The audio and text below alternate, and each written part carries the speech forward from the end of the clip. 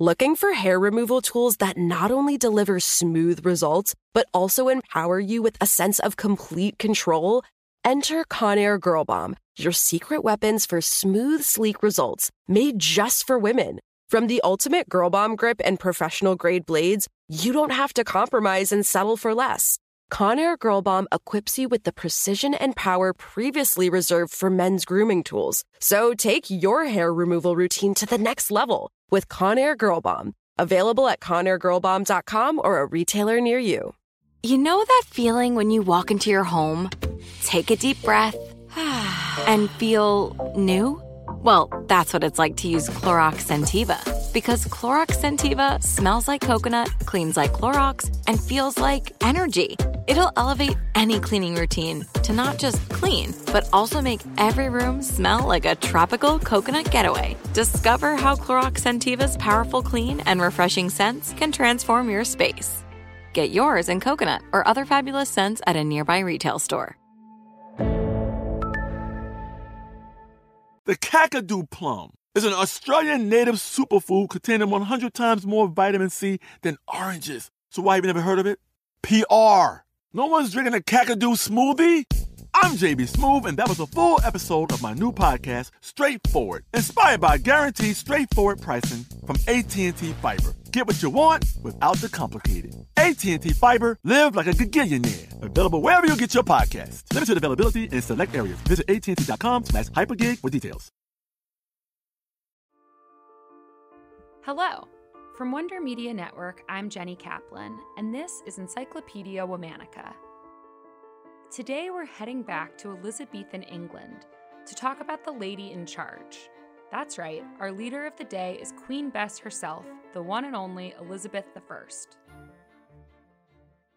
Elizabeth Tudor's life was notable from its very beginning. She was born on September 7, 1533, at Greenwich Palace. She was the daughter of King Henry VIII and his second wife, Anne Boleyn. Elizabeth wasn't exactly what the pair had been hoping for. Even at birth, her gender was seen as problematic. Henry had disobeyed the Pope and left the Catholic Church in order to divorce his first wife and marry Anne Boleyn. The two desperately wanted a male heir. The king's disappointment grew into something worse, and by Elizabeth's third birthday, he'd accused Anne Boleyn of adultery and treason and had her beheaded. Through an act of Parliament, Henry declared the marriage posthumously invalidated from its beginning, thereby making Elizabeth illegitimate. Elizabeth was raised outside of the royal court at a separate house in Hatfield, though she was included in ceremonial occasions. She was a remarkable and serious child of great intelligence. She was schooled by a series of tutors and received a level of education that was generally reserved for men at that time. Like her mother, she was a devoted Protestant. When Henry finally did have a son with his third wife, Jane Seymour, Elizabeth was named third in line to the throne, after her baby half-brother Edward and her older half-sister Mary. Elizabeth was close with Edward and developed an affectionate relationship with King Henry's sixth and final wife, Catherine Parr. Upon Henry's death in 1547, Edward took the throne. He was a frail boy of just 10 years old. Due to his youth, a man named Edward Seymour was named protector of the realm. Edward Seymour's younger brother, Thomas Seymour, also entwined himself in the royal family. He married the king's widow, Catherine Parr, and after her death set out to woo Elizabeth to get even closer to power. In January 1549, Thomas was arrested for treason and beheaded. He was charged with having flirted and attempted to marry Elizabeth even before his wife died. Elizabeth was calm, cool, and collected during the whole interrogation of Thomas Seymour's actions.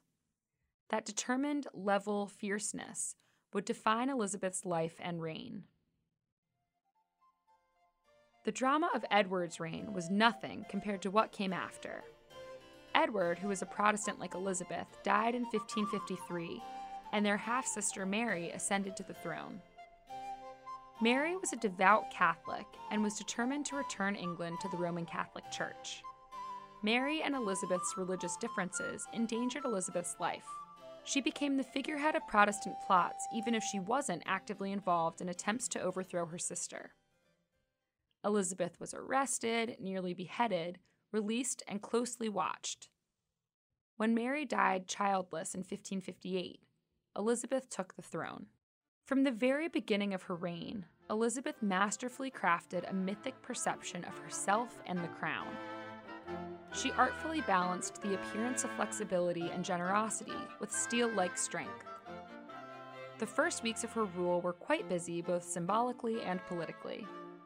She entered London with a jubilant coronation procession, reduced the size of the Privy Council, and restructured the royal household.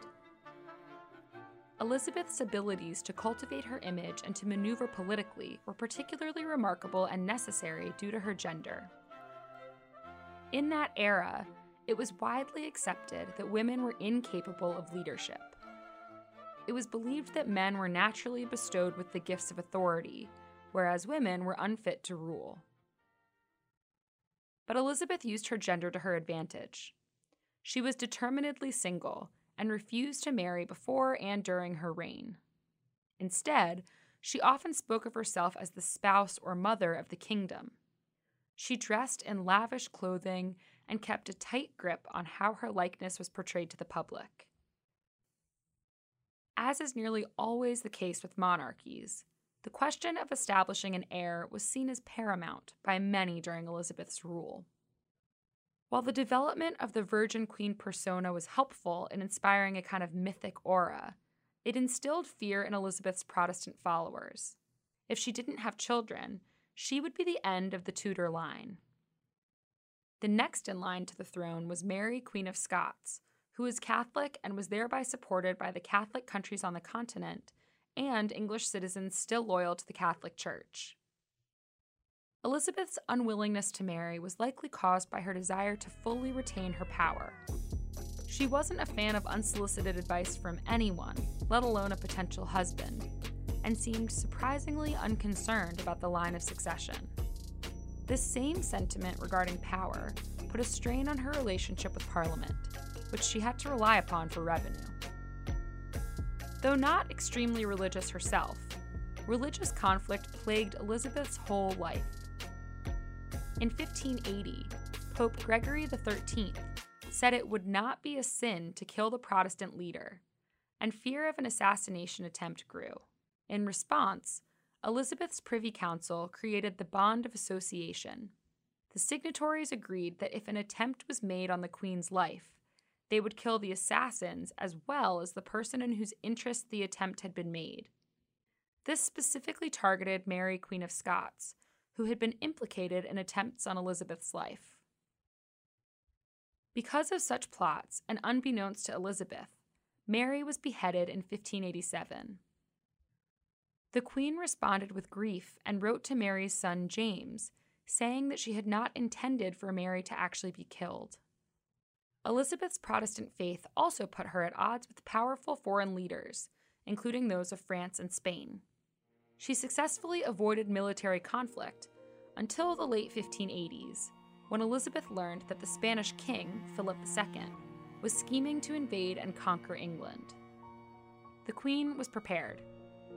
I fear neither him, nor his priests, nor his armies. She had a well-armed fleet of ships.